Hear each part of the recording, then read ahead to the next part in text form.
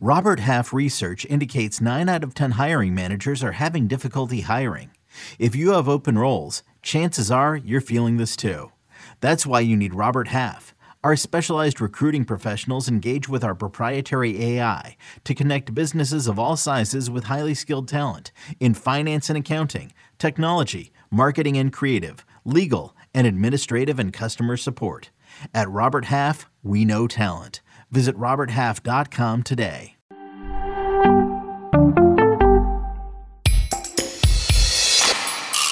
Domingo Santana, ooh, I wanna have ya. Tanaka's Fakakta, Jag like Michael Waka, Polanco and Franco. Where'd you go to get into first place? Check batting Valdeta and swinging strike rates. Raisins are shriveled grapes. Here's Adam's happy place. Happy Kokomo Friday, unless, of course, you have Luis Castillo on your fantasy team. Welcome into Fantasy Baseball today, presented by Leinenkugels. More on their sweet variety of beverages later on in the podcast.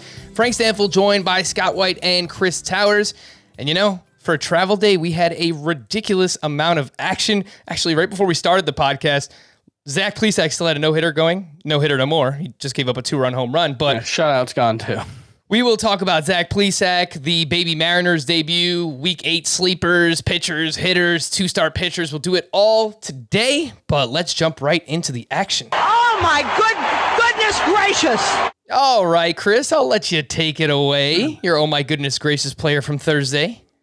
Yeah, it's got to be Luis Castillo. He stunk. He gave up 8 runs, 8 earned runs in 3 2/3 innings, 10 hits allowed, 2 walks, 3 strikeouts. Looks like it was 9 hard hit balls on the day. He was terrible. But having said that, I think if your opinion changed at all about Luis Castillo because he had a bad start at Coors Field, you're probably overreacting. Like if you were out on him before, okay, you should continue to be out on him. If you were on the fence about him, I don't think this should change anything. But I am also the person who is not out on Luis Castillo. Your mileage may vary. All right, so quick analysis there from Luis Castillo. And ultimately, I do agree. We didn't have high hopes for him in Coors Field, obviously, and we said that you shouldn't have started him in this spot anyway. But I will point out that he threw his changeup just 13% of the time in this start of 78 pitches, which was the lowest percentage of changeups he has ever used in a start in his major league career. So last time after the start, he said, oh, we're close to figuring it out. We've got, we know what we need to fix. Well, it sure seems like you need to fix the changeup. And so far, you haven't fixed the changeup. I don't know if it was a Coors Field thing. I saw the home run he gave up to Josh Fuentes. There was no movement on the changeup. It was straight. It looked like a batting practice fastball right down the middle. Boom, gone. I wanted to see something at least, Chris, something underlying here that give us some semblance of hope. There was nothing. Anything for you, Scott? No, there was nothing positive to take out of this start. I agree that it's concerning that it appears from usage now. He's lost confidence in the changeup, and he's nothing without the changeup. That's been the pitch that has made him everything he is. I don't think that's necessarily going to be a permanent situation for him. I can't predict. I can't predict when or if he's going to get the changeup back. But it could be something where he gets a feel for it, especially if he's saying they know what's going on. He gets the feel back, and next week he's fine, and he's fine for the rest of the season. Then again, it could be next year that he gets the feel back. There's no way of predicting that. Justin Verlander is one of the all-time great pitchers. He had like a 3-year stretch where he basically wasn't right, and then he got right again. And so it could be a pitch tipping thing, like, I don't know. Well, you mentioned he didn't have much movement on that changeup you saw, but there are a lot of simple explanations that could explain what's wrong with him right now. It's just, he has to fix whatever it is, because this isn't going to work. And there's no way you can start him until you have evidence that he's fixed I completely agree with that. As the Luis Castillo defender, I agree with everything that you're saying. My point has always just been that the fact that it's not like an injury. His arm slot hasn't changed. It doesn't seem like there's some dramatic underlying thing we can point to. It just seems like he needs to pitch better, which is an oversimplification, but given the available evidence, I think that's the best explanation. And so I just kind of assume he will start pitching better at some point. He's got 90 starts with a 3.62 ERA before this season and 8 with a 7.71 ERA.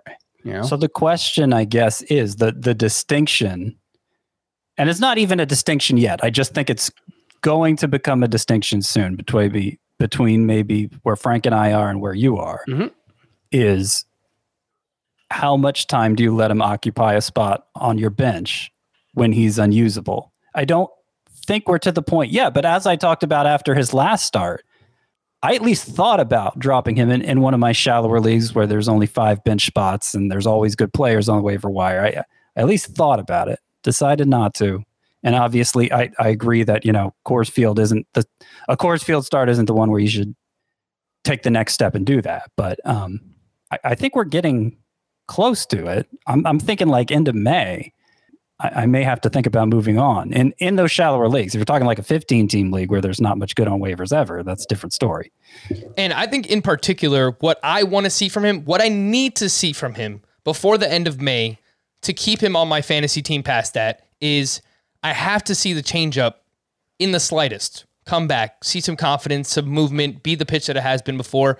And we need swinging strikes. I mean, I agree with you, Chris, that if all the underlying numbers this year were what he was in those 90 starts before this year, then yes, I would not be concerned whatsoever. But his swinging strike rate is below 10%. Right. What I mean is the pitch level stuff. His arm slot hasn't changed. His release point hasn't changed. His spin rate hasn't really changed. His velocity hasn't really changed. All of those things that, there's always different levels to components. And, but what I mean is the physical, his physical pitching doesn't seem different. Obviously, I'm not, grinding tape and seeing whether there's some tell when he throws his changeup versus his fastball that's causing him to struggle or whether his mechanics are off. I don't know about any of that. All I can say is from what I can tell, there doesn't appear to be anything physically wrong with Luis Castillo. That's what I mean, is that from a physical standpoint, he looks like the same guy. He just hasn't been getting the same results, which is concerning for sure, but it would take me longer than May to drop him.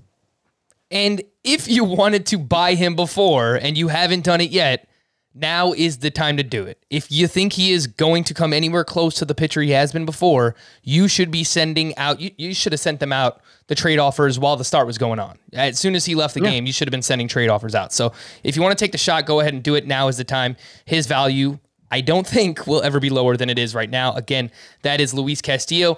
Let's talk about someone else who's trending in the opposite direction. My, oh my goodness gracious, player from Thursday, Patrick Corbin, up against the Phillies. We basically wrote this guy off completely. We should call him the Undertaker from now on, right? How many Undertaker gifts are there out there? Awesome ones, right? Where Patrick Corbin just back from the dead, man. 7 innings, 1 run, 0 walks, 9 strikeouts with 18 swinging strikes on 102 pitches. The 4-seam fastball velocity in this start, 92.7 miles per hour, his highest in a start since September 28th of 2019. He threw his slider a ton, 50% of the time. That was his most usage on the slider since July 19th, 2019. So we're now going back to 2019, which is the last time Patrick Corbin was really a top 15, top 20-ish starting pitcher. If you take away his first 2 starts, which were coming back right after he had COVID, he has a 3.00 ERA over his last 5. So, did we jump the gun too early? Is Patrick Corbin back-ish? I mean, he might be. This is his most encouraging start of the past 2 seasons. This is the kind of start you'd expect to see him have in 2019 or 2018. I understand just pointing out he has a low ERA in his last 5 starts, but the previous 4 looks like he looked like he was achieving that fraudulently. Yeah, you're right. It was too many walks. It was not enough strikeouts. So yeah, and as high, it's great that the velocity was so high. I don't think it needs to be as high as it was today. The most encouraging thing is that he threw his slider 50% of the time, and that it was worth throwing 50% of the time. It was responsible for 13 of the 18 whiffs. Dave Martinez said it was the best slider he's seen from Corbin all year. Corbin, he's apparently been tweaking his mechanics throughout the season. He says he's more satisfied with the way he's using his legs. He's finishing on his delivery better. And he feels like he's getting back to his old self. And I would say, at least for this one start, the numbers would suggest so too. I don't want to completely reverse course after one start, but it has to start somewhere. And this looks like the start where it may have started. Chris, to quote one of our great 90s philosophers, Zach De La Roca, it has to start somewhere. It has to start sometime. What better place than here? What better time than now? Chris, would you use this as an opportunity to sell high on Patrick Corbin after the start, or do you think this is something he could actually build upon? I would be surprised if anybody was really willing to give up much for Patrick Corbin. I still, even after this start, I don't feel compelled to move him up. I think I had him around 55, maybe 60 at starting pitcher, which even that feels high. So I don't think anybody's going to give you much for him. If I could get Luis Castillo for him, I would love to do that. I doubt I could. I don't know, man. Luis Castillo fantasy managers are freaking out. Scott, if you could do that, if you could turn Corbin into Castillo, would you do it? Yeah, I'd do it too. Okay. I probably will move Corbin up after this start, but I didn't have him as high as I probably had him between 80 and 90. That's how much confidence I had lost in him. Yeah, I actually had him at 65. Yeah. Yeah. So I have Castillo in my top 40 still, which to Chris probably sounds laughably low, but that's obviously still must roster, and it's higher than Corbin's going to be after just this one start. Though, well, honestly, actually, this is a good parallel. I mean, how had Corbin's season gone up to this start? It could turn around just as quickly for Castillo. And again, we don't know for sure that it's turned around for Corbin, but if Castillo goes out next time and has a start where he gets 13 whiffs on his changeup, we're probably all going to be feeling a lot better about Castillo at that point. And that's how quickly it can turn around. 100%. Yeah. So pay attention to Patrick Corbin. I'm not going to take anything away from him, but I did notice the past couple of days, it seems like a lot of starting pitcher velocities have been up. So continue to monitor that, but it was a fantastic start for Patrick Corbin. Scott, your oh my goodness gracious player from Thursday. All right, I'm going to go with somebody who's actually available here, widely available. I'm going to go with Rich Hill, now of the Tampa Bay Rays, who just delivered his third start in 4 of at least 6 innings, which, remember, the first of those was a really good start. And I said, I'm just not sure how many of these we're going to see from 41-year-old Rich Hill with the Rays. That was my take at the time. 3 starts later, the fact he's done it twice more, I think it's time to change my stance there. And this one was especially good. He had 9 strikeouts, 3 hits, no earned runs, 19 whiffs, which is, even at his best, Rich Hill succeeded in spite of a low swinging strike rate. So that's especially impressive for him. And, obviously the track record's really strong. The Rays have a good track record with handling pitching themselves. If they're going to treat him like a true starter, I think, he's still available in 2/3 of CBS sports leagues. So that needs to change. Yeah. More than that, he's 22% rostered. Go ahead, Chris. Oh, more. Yeah. And in this one, he had only thrown more than 88 pitches once in his first 7 starts. He went 6 innings in his start before this one, but he only threw 79 pitches. This one, he threw 104 pitches. I don't know. He did have a full week off, I guess, between that, or 6 days off. So maybe that's part of it. But, if they're going to stretch him out into even 90 to 95 pitches every start, that could be a big deal. I would bet the under. I would expect he averages maybe 5.5 innings per start, but that's still definitely a good sign. That's still good enough. I was worried he'd be a 3 to 4 inning pitcher. Yeah. It's hard to get any use out of that, as we've seen with Shane McClanahan. Mm-hmm. And Rich Hill, Scott, you kind of touched on this, what he's done recently, but the last 4 starts in particular, 21 2/3, only 8 hits allowed, 8 walks during that span, not great, but 27 strikeouts over 21 2/3. A bulk of those were in this start against the Yankees, but Rich Hill looks like he's turning it around. Is he like a must-add starting pitcher, or how far are we going? What should this roster rate look like by next week, Scott? I'm forgetting the name. Other than Logan Gilbert, sorry about that. I was forgetting the name. Other than Logan Gilbert, I feel like Rich Hill is the only pickup of this entire week that I've been genuinely excited about. Now, pitching being what it is, I'm not sure I can even move him into my top 70, so it's hard to call him must-add in that context, but I should think his rostership would go over 60% after this start. Mm-hmm. Especially when his next start is at Baltimore, who you have as one of your sleeper starting pitchers. We'll have more on that a little bit later on, but add Rich Hill, potentially even get him in your lineup. Want to give an honorable mention to Austin Meadows. This is so weird. Whenever we talk about a player in particular, it seems like the next day they go out and do something. So Chris and I, we were talking about Austin Meadows yesterday and how worried we were about him, and goes out 3 for 5, 2 doubles, a home run, 4 RBI. One of the doubles came off of a lefty. So really nice game for Austin Meadows, and hopefully he can build off of that. Before we get to the news and notes, I did just want to get to these baby Mariners debuts. Of course, Logan Gilbert and Jared Kelenic up against Zach Plesac, who had a no-hitter into the 8th inning. Gilbert, final line, 4 innings, 5 hits, 4 runs, 0 walks, 5 strikeouts. He did allow 2 home runs, 10 swinging strikes on 71 pitches. Chris, what did you see from Logan Gilbert?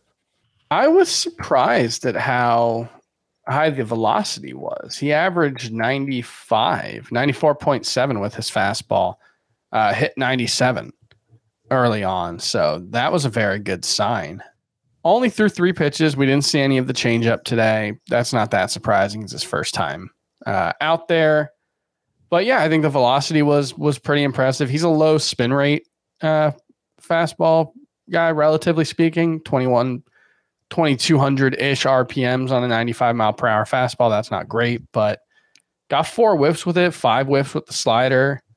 I'm excited to see what he does moving forward, even though this wasn't necessarily the best debut. It's there's definitely something here. There's definitely talent here, which, I think we knew going in, but it's always nice to see that confirmed.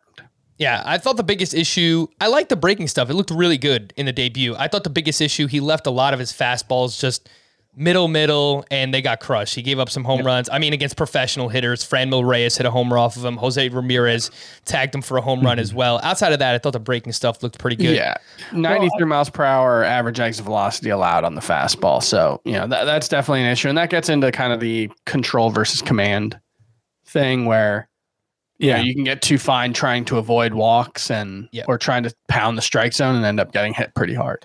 Yeah, I don't even think we saw the real Logan Gilbert today, because his biggest strengths seem to be the depth of his arsenal and depth and quality of the arsenal and the control. Now, he didn't walk anybody, so that's good. But yeah, 61 fastballs from a guy who it's not even supposed to be his best pitch. Now, you mentioned it's a low spin rate, but part of the scouting report on Logan Gilbert, he's 6'6" and apparently has a big reach, and that fastball looks even harder than it actually is. It can sneak up on hitters like that. Yeah. So I'm not saying it's a bad fastball, but I'm saying the rest of his arsenal is too good for him to be throwing 61% fastballs. So, I think the results were good enough considering. It's not like I'd be tempted to move on from him. Unlike Daniel Lynch. He gone. Just keeps getting crushed. Oh, poor Daniel Lynch. Yeah. You could drop him across the board, right, Scott? Daniel Lynch? Lynch, yeah. Yeah. Don't drop Logan Gilbert. Keep Logan Gilbert on your team.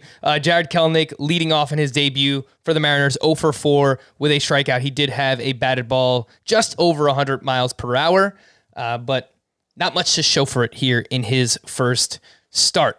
From the season opener to Thanksgiving clashes to rematches and rivalries, the NFL schedule is now set, and the Pick Six podcast is your source for a comprehensive schedule breakdown. The team analyzes the biggest matchups of the year and gives you a head start on season-long and Week 1 gambling. Download and follow the Pick Six NFL podcast wherever you find this one.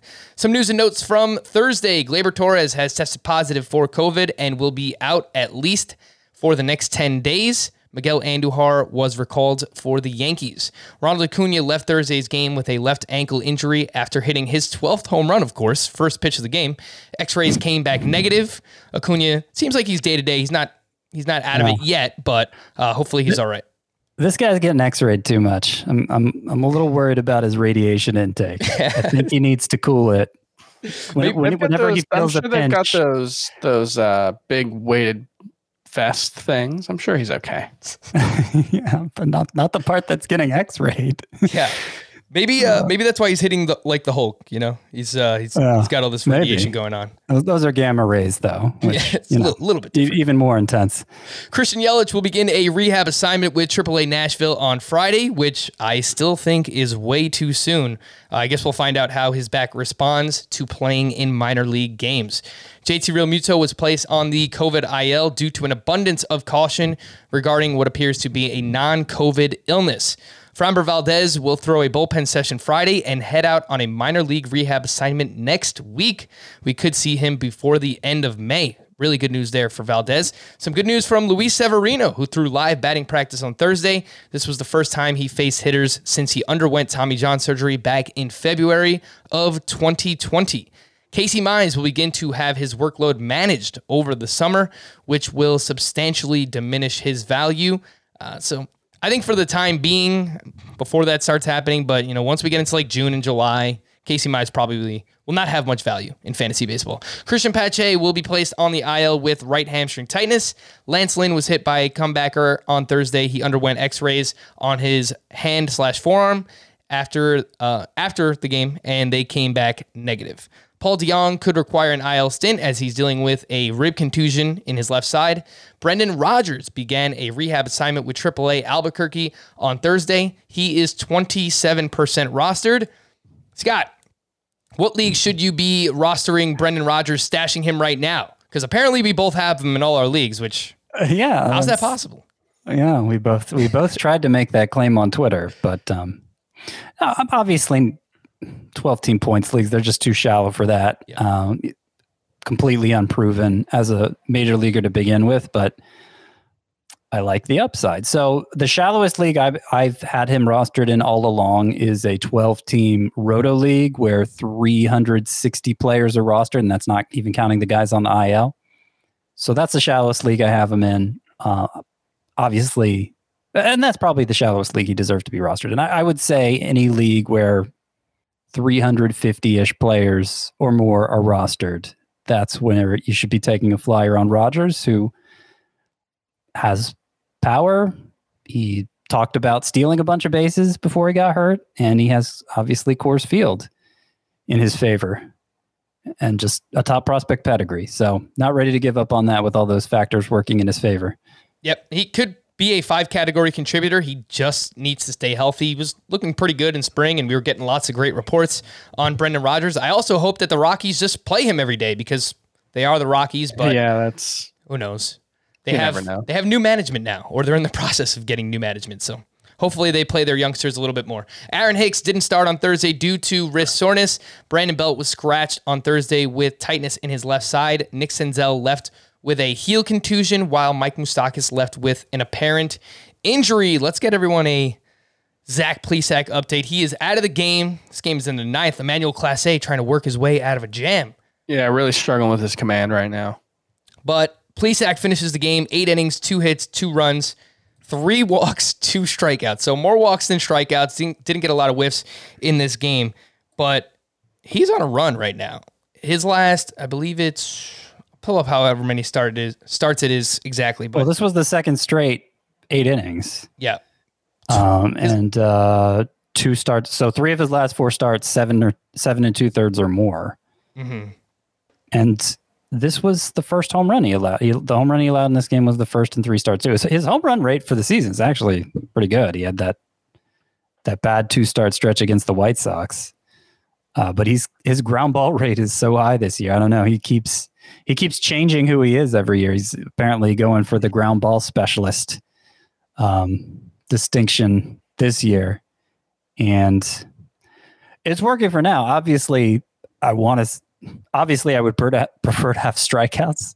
I wouldn't have drafted him if I thought he was going to be a 6/9 strikeout guy, but he is pitching as deep into games as I hoped. Is something he showed he could do last year. He's not walking many guys, and he's limiting damage. And a ground ball pitcher can do that. A ground ball pitcher can do that, especially in an environment where offense is such a high percentage of offense comes on home runs. So, yeah, I mean, I feel pretty good as somebody who has a lot of investment in Plesac.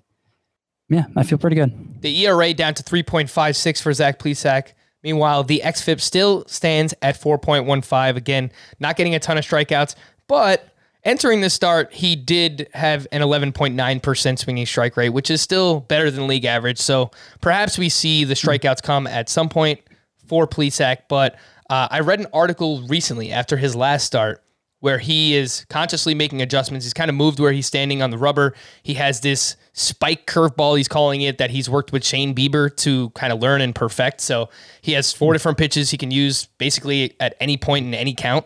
And I think it's working for him right now. So, Chris, is your confidence growing in Zach Plesac? I know you were the lowest of him coming into the season.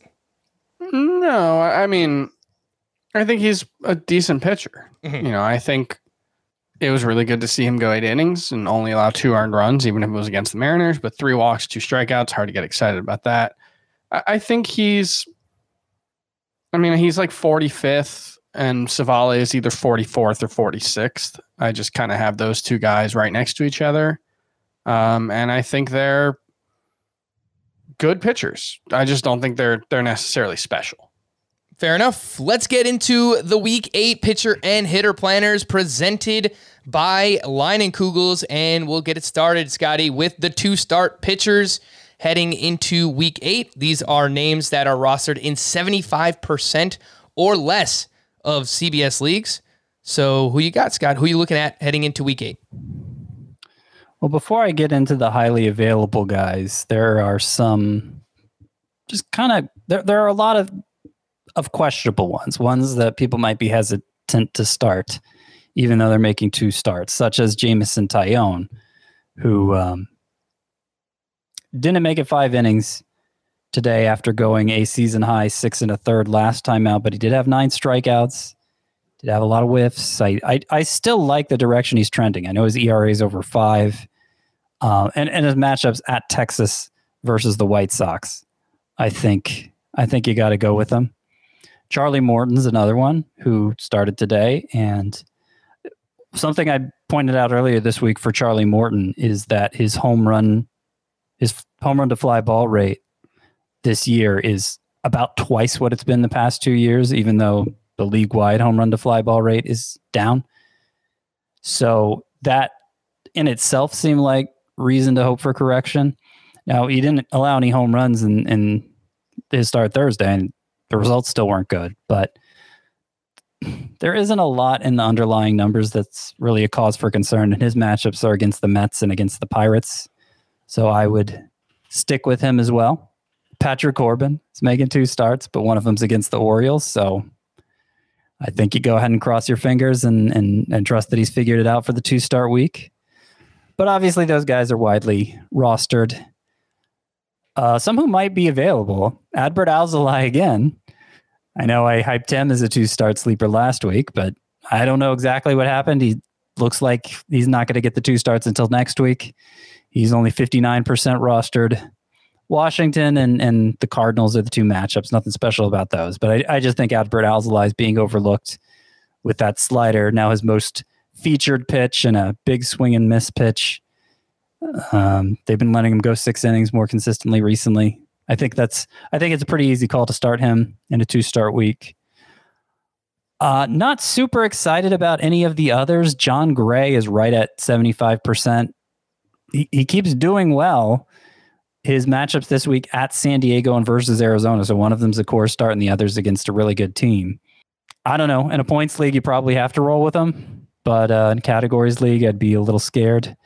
Casey Mize has been pretty good for 6 innings most of the time. They're talking about reducing his workload, but in the summer, that's still a month away if we're being technical about when summer starts. So I don't know exactly what the plan is for when that starts. But at Seattle, at Kansas City, those are 2 good matchups. James Caprillion, if you really want to gamble, he's only 8% rostered. The matchups aren't very good, but there are 2 of them. Houston and at the Angels.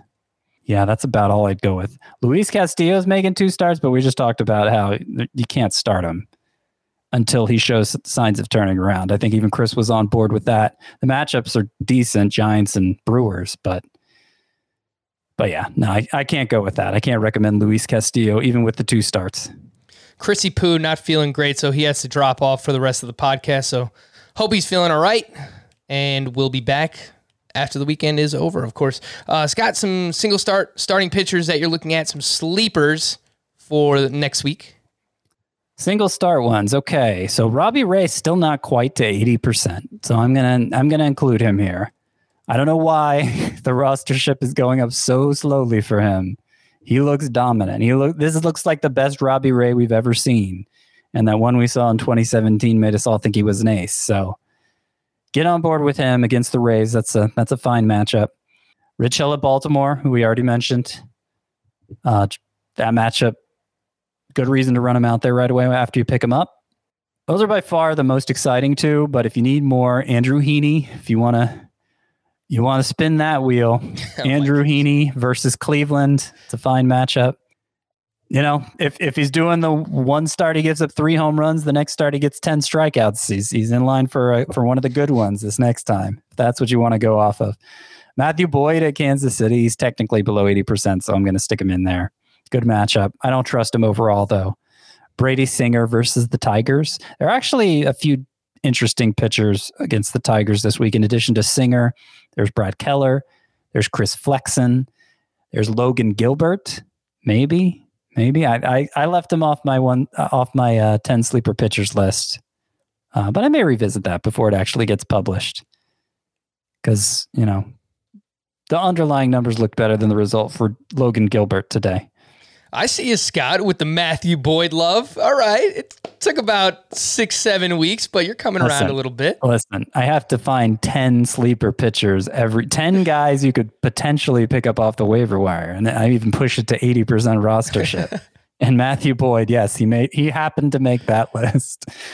You brought up Andrew Heaney in that mix as well. And speaking of Cleveland, we know it's been a solid matchup all season long, but specifically against left-handed pitching, they struggle even more against lefties than against righties. They are 26th in weighted on base average. So Andrew Heaney, we'll see if he can bounce back in his next one. Scott, let's move over to the hitter side of things. These are names that are rostered in 75% or less of CBS leagues.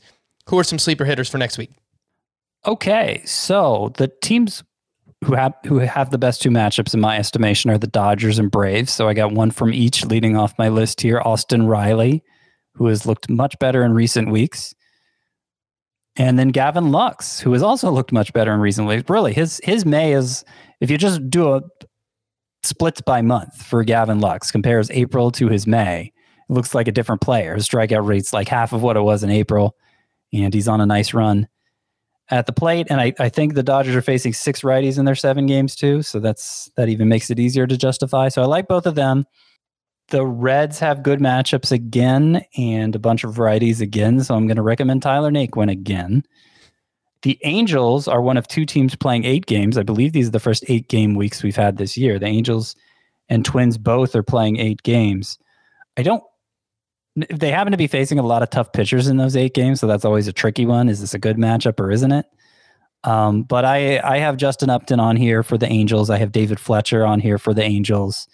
I have Jorge Polanco, who's also been hitting well of late. I have him on there for the Twins. The Tigers, I think they're not in my top 5 best matchups for this week, but they didn't miss by much. So Jamer Candelario and Robbie Grossman, especially, he's been hot.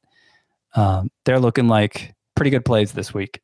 Yep, Robbie Grossman for sure is coming around. I like that Gavin Lux call quite a bit too. 54% rostered on CBS. And in April, he hit 179. In May, up to 316 for Gavin Lux, a 15% strikeout rate, so making a lot more contact. The 5 teams with the best hitter matchups, Scott talked about a few of them, but the Dodgers, the Braves, the Nationals, the Reds, and the Angels. The 5 teams with the worst hitter matchups, the Pirates, the Royals, the Rangers, the Brewers, and the A's. So there you have it, the Week 8 pitcher and hitter planners presented by Leinenkugels. And at this point, you know, I give you an NYC weather update every single Friday. Why would I stop now? We've got some 70-degree weather this weekend, Scott. I'm so excited. Chris and I actually have wiffle ball planned. I hope he's going to be good enough to play. But there's nothing that goes better with the sunshine and wiffle ball and baseball and softball, anything with a ball and a bat, than an ice-cold Leinenkugels Summer Shandy. It's this awesome blend of crisp beer with refreshing lemonade that fits perfectly when enjoying the weather. And with baseball, of course, and you know the Summer Shandy isn't all they offer. They also have a Session Helles, which has all the flavor of a crisp German-style beer, but it's only 99 calories. And if you're into IPAs, Leinenkugels offers their Lemon Haze IPA, which is a well-balanced hazy IPA that blends hops with delicious lemonade. So no matter what type of beverage you are craving, Leinenkugels has you covered. Just head on over to Leine.com. That's LEINIE.com. Or follow Leinenkugels on Instagram or Facebook for more information about all of the delicious beers that they brew. We're going to take a quick break, but when we return, we're going to look at some waiver wire starting pitchers. What is going on with Charlie Morton? We spoke about him briefly. I want to get into it a little bit more. The rest of Thursday's action, of course, and we have some fantasy justice for all. We'll do it next on Fantasy Baseball Today. This episode is brought to you by Hyperice, the leader in advanced warm-up and recovery technology. They have tons of innovative products, like Venom-heated wearables to help soothe sore back muscles, Normatec compression boots to speed up recovery and increase circulation, and Hypervolt massage guns to improve mobility. Loved by athletes like Naomi Osaka and Erling Haaland. Try them yourself. Get 10% off your order with the code MOVE at hyperice.com. So we already spoke about Rich Hill, Scott, and he is 22% rostered. We're pretty excited about him. Have to see that number double at least, maybe even triple. At least, yeah. How would you compare him to someone like Garrett Richards, who has been pitching very well recently in his own right up against the Oakland A's on Thursday? 6 shutout, 5 hits, 3 walks, 4 strikeouts. He has a 2.16 ERA over his last 4 starts, 26 strikeouts to 5 walks during that span. He is 27% rostered. Rich Hill or Garrett Richards? I'd go Rich Hill, better track record. And yeah, I know it's been 4 pretty good starts in a row for Richards, but the first 2 that the swinging strike jumped way up and he talked about making mechanical changes. The last 2, it's just been 8 swinging strikes in each. Ground ball rate's high, which is good to see. In his prime, that was always the key to his success. But I'm just wondering if Richards is going to be more than fringy in this environment. And really the Red Sox pitching staff as a whole, it's been weird what's been going on. Like all of them have suddenly become single-digit swinging strikes guys. All the ones that we thought were good at one point, Eduardo Rodriguez, Nathan Eovaldi, and now Garrett Richards, all at once. It's happening to them.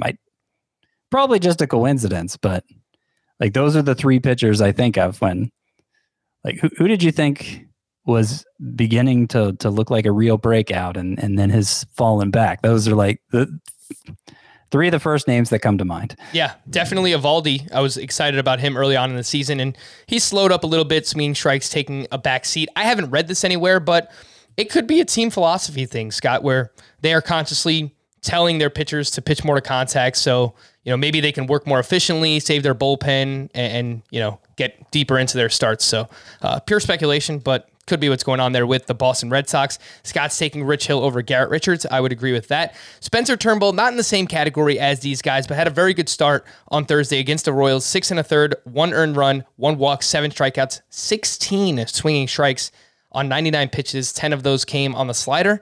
Fastball velocity up almost a mile per hour in this one. 13% rostered. And it seems like he's in line for a pretty good matchup next week as well at Seattle. Maybe Jared Kelenic, helps the lineup, and this isn't a great matchup anymore, but I think in a deeper league, Scott, I can kind of get behind Turnbull in that spot. Yeah, it's not a bad pick. He's had 3 starts this year where he's looked really good. I mean, this was the best one. His slider has been more effective for some reason this year. I'm not really sure why. Yeah, okay. It's not even the success he had earlier wasn't as good as I remembered it. So, yeah, this start just looks like a one-off for Spencer Turnbull. I'm not as I started talking about him, I lost a lot of interest. Fair enough. It's been 40 minutes into the podcast. We haven't talked about Sean Manaea, who probably could have been one of our oh my goodness gracious players if it wasn't for Luis Castillo continuing to. I was going to say something I shouldn't have there. But anyway, Sean Manaea at the Boston Red Sox, 2 innings, 10 hits, 7 earned runs, just like that. The ERA up to 4.40. The whip is at 1.28. I'm not going to completely back off Sean Manaea, Scott, because there's a really good lineup. It is a tougher park to pitch in for a left-handed pitcher.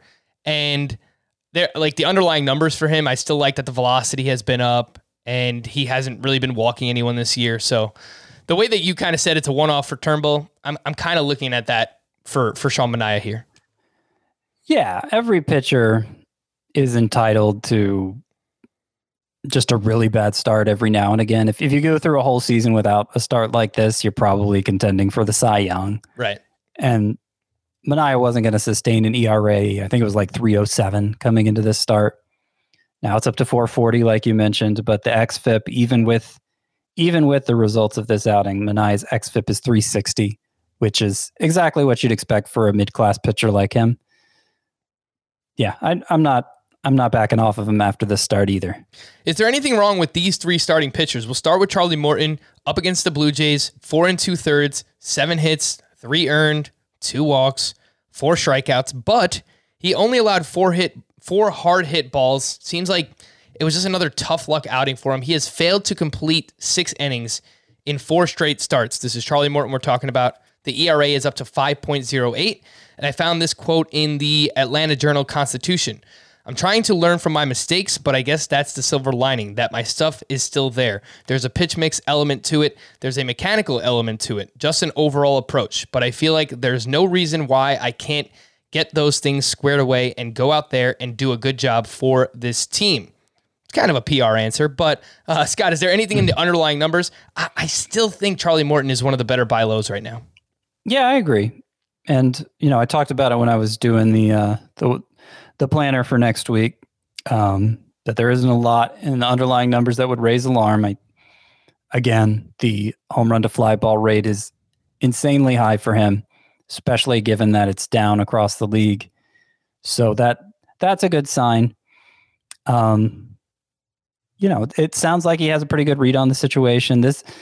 I was certainly more concerned at the start of last year when his velocity was down before he went on the IL with a shoulder issue. And then he came back and the velocity was fine and the numbers looked good from that point through the playoffs.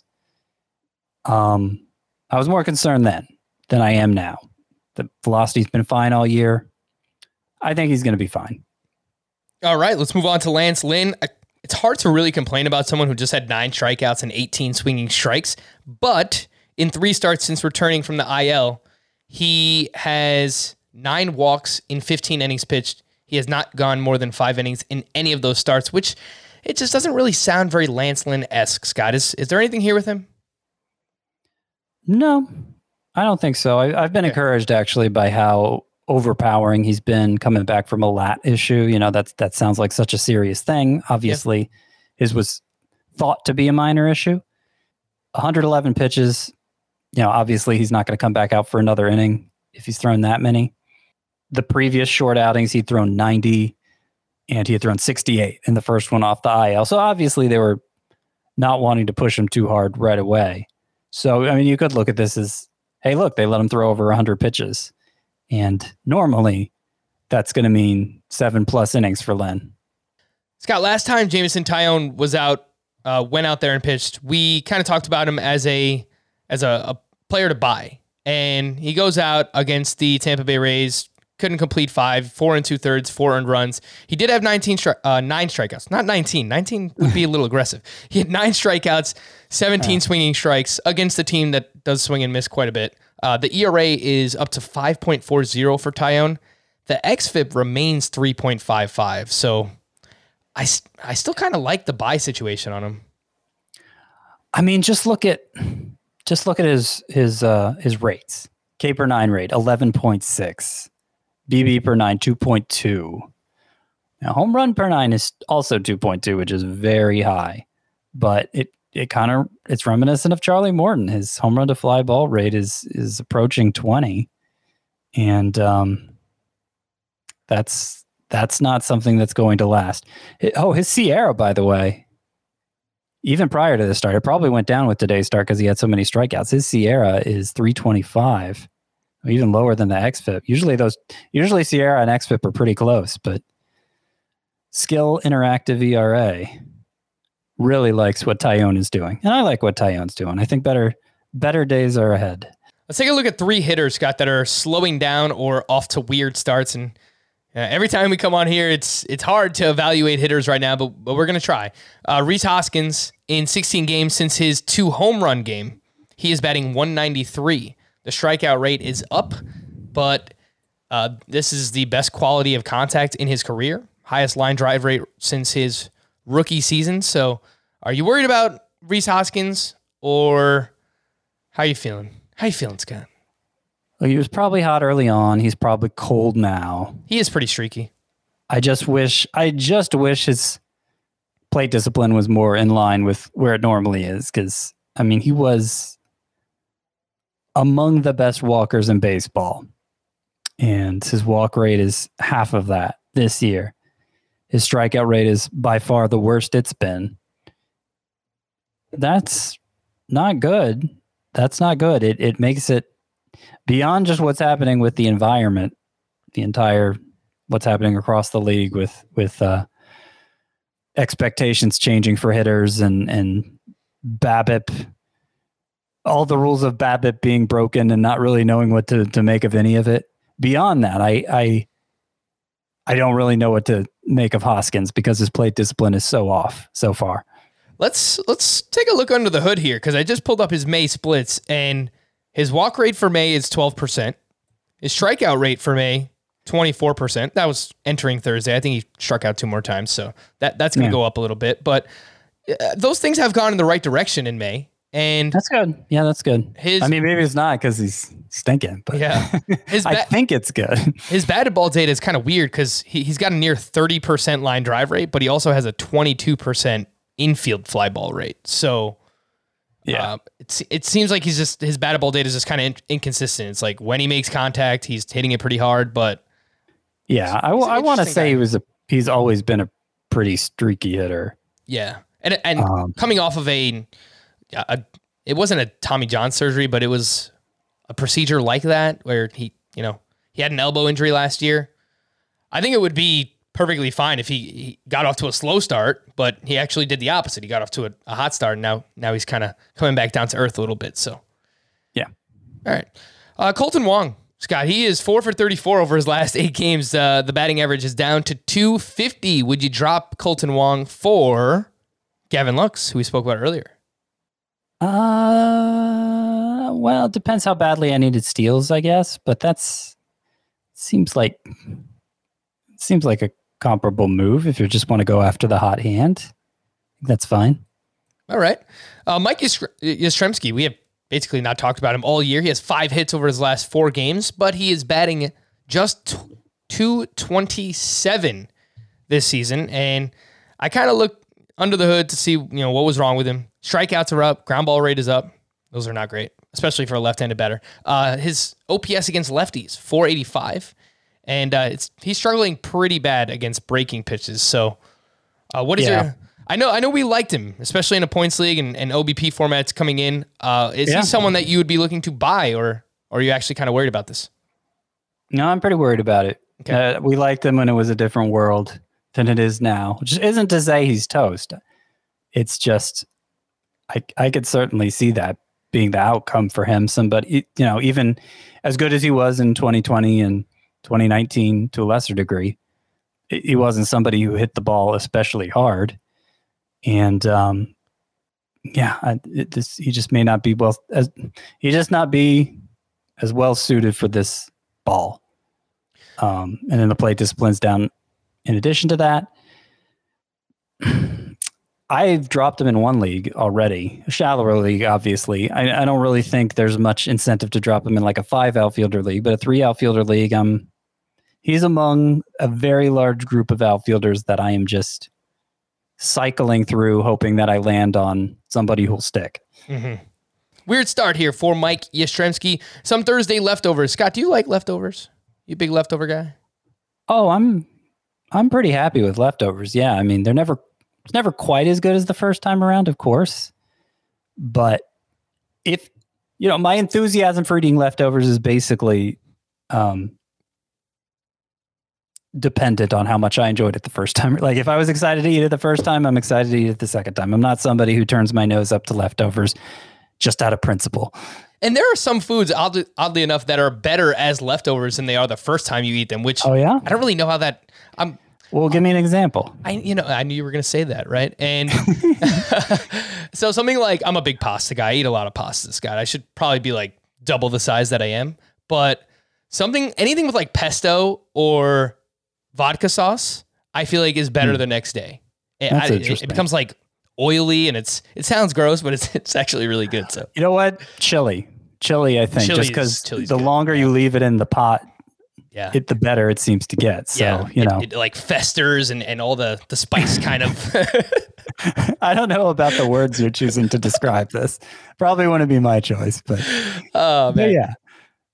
Anyway, Thursday leftovers. I'm just going to zoom through some things here, Scott. If there's anything you want to talk about, just stop me. Marcus Semien, Bo Bichette, Teoscar Hernandez, and Bo Bichette each had 2 hits. Teoscar is now batting .360 with 4 home runs and a 13% strikeout rate in 13 games since returning from the IL. Zach Eflin had one of his worst starts of the season, which not really. He allowed 5 runs, but he had 9 strikeouts, so the ERA is 3.86. I think he's fine. Kyle Schwarber and Josh Bell both homered on Thursday. Andrew Benintendi had 3 more hits. He is now batting .375 in the month of May, and he has a career-high 26% line drive rate. Tommy Edman, haven't talked about him much, but he's just kind of chugging along. He's been fine. He went 1 for 4 with 2 steals. He's batting .277 with 7 steals on the season. Jack Flaherty against the Brewers, 6 shutout, 6 strikeouts, 16 swinging strikes. The fastball velocity was down a little bit earlier on in the season. He is averaging just over 94 miles per hour in 3 May starts. So I think Jack Flaherty's back on track. Corbin Burns made his return against the Cardinals. 5 innings, 1 run, 1 walk, 9 strikeouts. He set the MLB record with 58 strikeouts to open the season without a walk. He only threw 78 pitches, but it's his first start back, and he pretty much looked like Corbin Burns. The velocity was down a tad, so we'll follow that. Since I talked smack about Max Kepler last week, he has 3 home runs in 6 games, so thank you, Max Kepler. Anthony DeSclafani at the Pirates, 5 shutout, 1 hit, 1 walk, 5 strikeouts. They only let him throw 76 pitches, which is kind of weird, but he's still been really good. Hunter Renfroe had 2 more hits. He's batting .306 in the month of May. He is 22% rostered. I think in some deeper 5 outfielder leagues, you can snag Hunter Renfroe. Gary Sanchez now has 4 hits over his last 4 games, including 2 home runs. I am just grasping at any straws possible, Scott. I need Gary Sanchez to come around. I have him in way too many leagues. Why did I do this? So there you go. Christian Javier was fine, 7 innings, 3 runs, and I'm not going to tell you about Josh Fuentes because why? Bullpen updates. For the Atlanta Braves, Will Smith entered the 9th in a tie game. He promptly allowed 4 runs on 5 hits.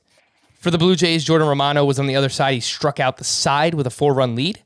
The Tigers, Gregory Soto entered the 9th with a 4-1 lead. He allowed 2 runs and was removed for who? Michael Fulmer, who converted the save. It was Soto's 3rd straight day pitching. Fulmer is 11% rostered. He was used in the 8th inning on Wednesday night. He might be the next man up, Scott. Are you looking to add Michael Fulmer in any deeper category leagues? Yeah, maybe like some of those 15-teamers. I just, like the Tigers get save chances so infrequently that it may be a long time before we find out whether Fulmer has staying power. And I'm guessing I'm guessing Soto's still the lead guy there. He had been worked a lot recently. I have a hard time believing Fulmer's going to get confined to that 9th inning role. Remember, Brian Garcia got a couple saves early in the season, but it's very clear from the usage that Soto is the leverage guy, like the only guy AJ Hinch has, only guy he wants in those leverage situations, and they're usually coming at the end of games whenever the Tigers do have a lead, which is not very often. For the Cardinals, Alex Reyes picked up his 11th save. Liam Hendricks got his 7th for the White Sox. Taylor Rogers entered the game down 1 run. He allowed 1 run on 2 hits. He has now allowed a run in 3 of his last 4 appearances. Tyler Rogers picked up his 3rd save for the Giants, with Jake McGee working back-to-back days, so wouldn't read too much into that, but Rogers is very clearly the next man up. And the last one of the night was Emmanuel Clase, who was coming in to close out that game for Zach Plesac. He recorded the first 2 outs, and then he walked the bases loaded and was removed for Brian Shaw, who picked up his first save. So Clase, a little... Yeah, I don't know. James Karinchak has been the Indians' best reliever this year. Yeah. Y'all laughed at me. No, he has been. I mean, Class A still has a 1.06 ERA, so I don't think he's lost the job. But I think just worth pointing out, Plesac's been better. They love Karinchak in that role, right? It's just they put him up against the toughest part of the lineup, and he's really gotten the control down this year. So he looks great. Yeah. It's just they're rocking with it the way it is for now. To stream or not to stream for the weekend, we'll start with Friday. Tyler Anderson versus the Giants. Actually, I think he got pushed back. I don't think he's pitching on Friday anymore. I saw someone else is pitching for the Pirates. Forget about Tyler Anderson. Griffin Canning at the Red Sox, Jake Arrieta at the Tigers, David Peterson at the Rays, Drew Smiley at the Brewers, and Adrian Hauser versus the Braves. My favorites here would be, let's say Hauser versus the Braves, David Peterson at Tampa, and Canning at Boston. Doesn't feel great. Tyler Anderson is scheduled to start on Saturday now. Miguel Yajure is expected to be recalled and start Friday's game against the Giants at PNC Park. He was one of the pitchers they received in the Jameson Tyone trade from the Yankees. On Saturday, to stream or not to stream, Shane McClanahan versus the Mets, Cole Irvin at the Twins, Trevor Williams versus the Tigers, Johnny Cueto at the Pirates, Dane Dunning at the Astros, Luis Garcia versus the Rangers, Tristan McKenzie at the Mariners. Luis Garcia against the Rangers feels fine.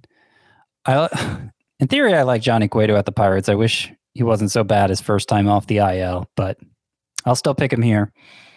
And probably, do I want to do Cole Irvin? I don't really believe in Cole Irvin. He's just been on such a run lately. I don't like the spot either at Minnesota. Yeah. But it's either him or McKenzie, and I know McKenzie was decent last time out, but I'll pick Irvin as my third. All right. On Sunday, to stream or not to stream, Jordan Montgomery at the Orioles, JT Brubaker versus the Giants, Brady Singer at the White Sox, Eric Fetty at the Diamondbacks, Ryan Weathers versus the Cardinals, and Kwang Hyun Kim at the Padres. Montgomery at Baltimore is an easy one. Singer at White Sox, that's okay. Brubaker versus the Giants. You know what? I think I actually like Brubaker over Singer. And Montgomery, then Brubaker, then Singer. Those Sunday ones are not bad. The Brubes. I really like what I've seen from Brubaker this year. Some fantasy justice. I like to wrap up the week with... We have to serve some justice around here, Scott. So, let's do it.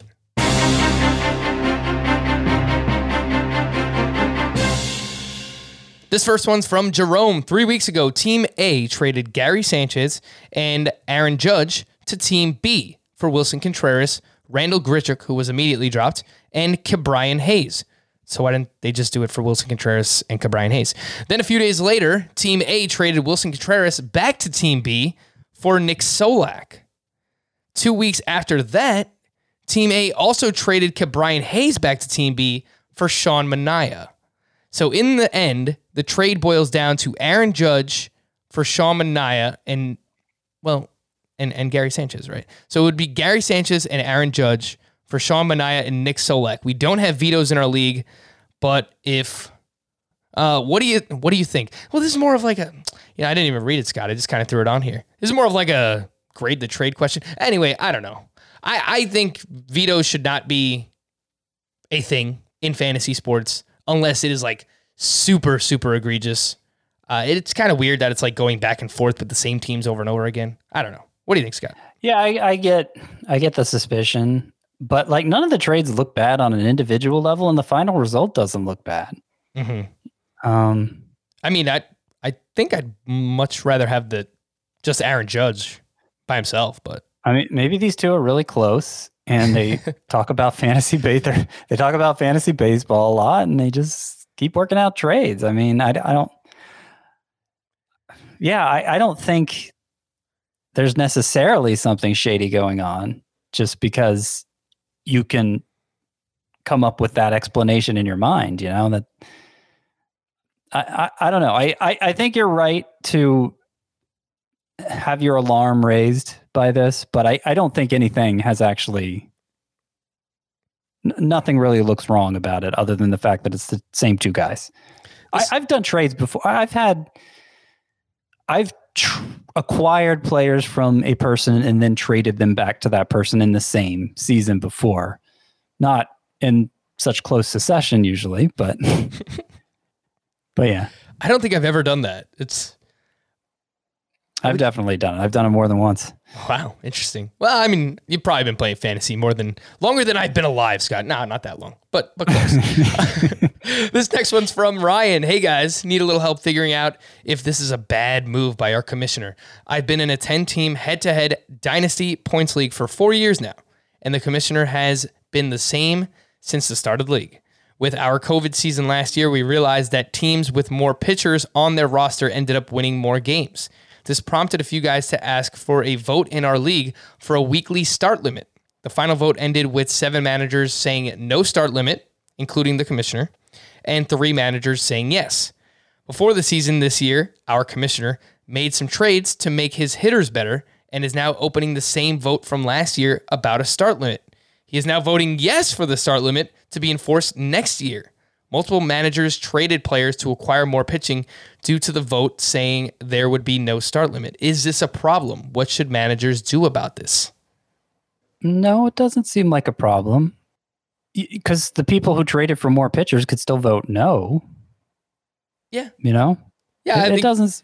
I mean, it is kind of poor form by a commissioner, and we spoke about that last week. Where if you're the commissioner, I mean, you should try to do what's just, what's right. And of course, when you make all those moves, and clearly like you're trading for hitters, and then the only reason you would bring up the vote again is because you want it to be reversed. That does seem kind of shady. I guess. I don't know. It doesn't really bother me that much because people change their minds all the time, Yeah. Like, I don't know that the first vote necessarily has to determine it forevermore. I guess it's a little weird. It's being brought up again so soon, but it lost 7-3 last time. So in theory, it should lose 6-4 this time, and it'll probably be fine. Mm-hmm. I mean, Scott, if you had a rule set up in your Scott White Dynasty League, and then you made a bunch of moves that would benefit a new rule or some kind of change of a rule, and then you just kind of brought it up, I'd be like, I don't know, Scott, I don't like that. But you haven't done it yet, so I'll continue to trust you for now. Okay. For now, Scott. All right, we're gonna wrap there. If you have a question, a fantasy league justice, this used to be the Regulators back in the day, but we can no longer play their music. So if you have something going on in your league, a little fishy with your commissioner or some other league managers, feel free to email us in and put fantasy justice in the subject line. For Scott, I am Frank. Thank you all for listening. Oh wait, I didn't play it again.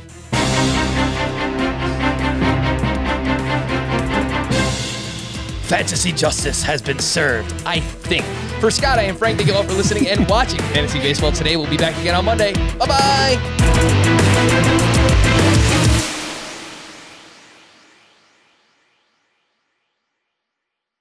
I'm Mark Chapman. Welcome to the Planet Premier League podcast.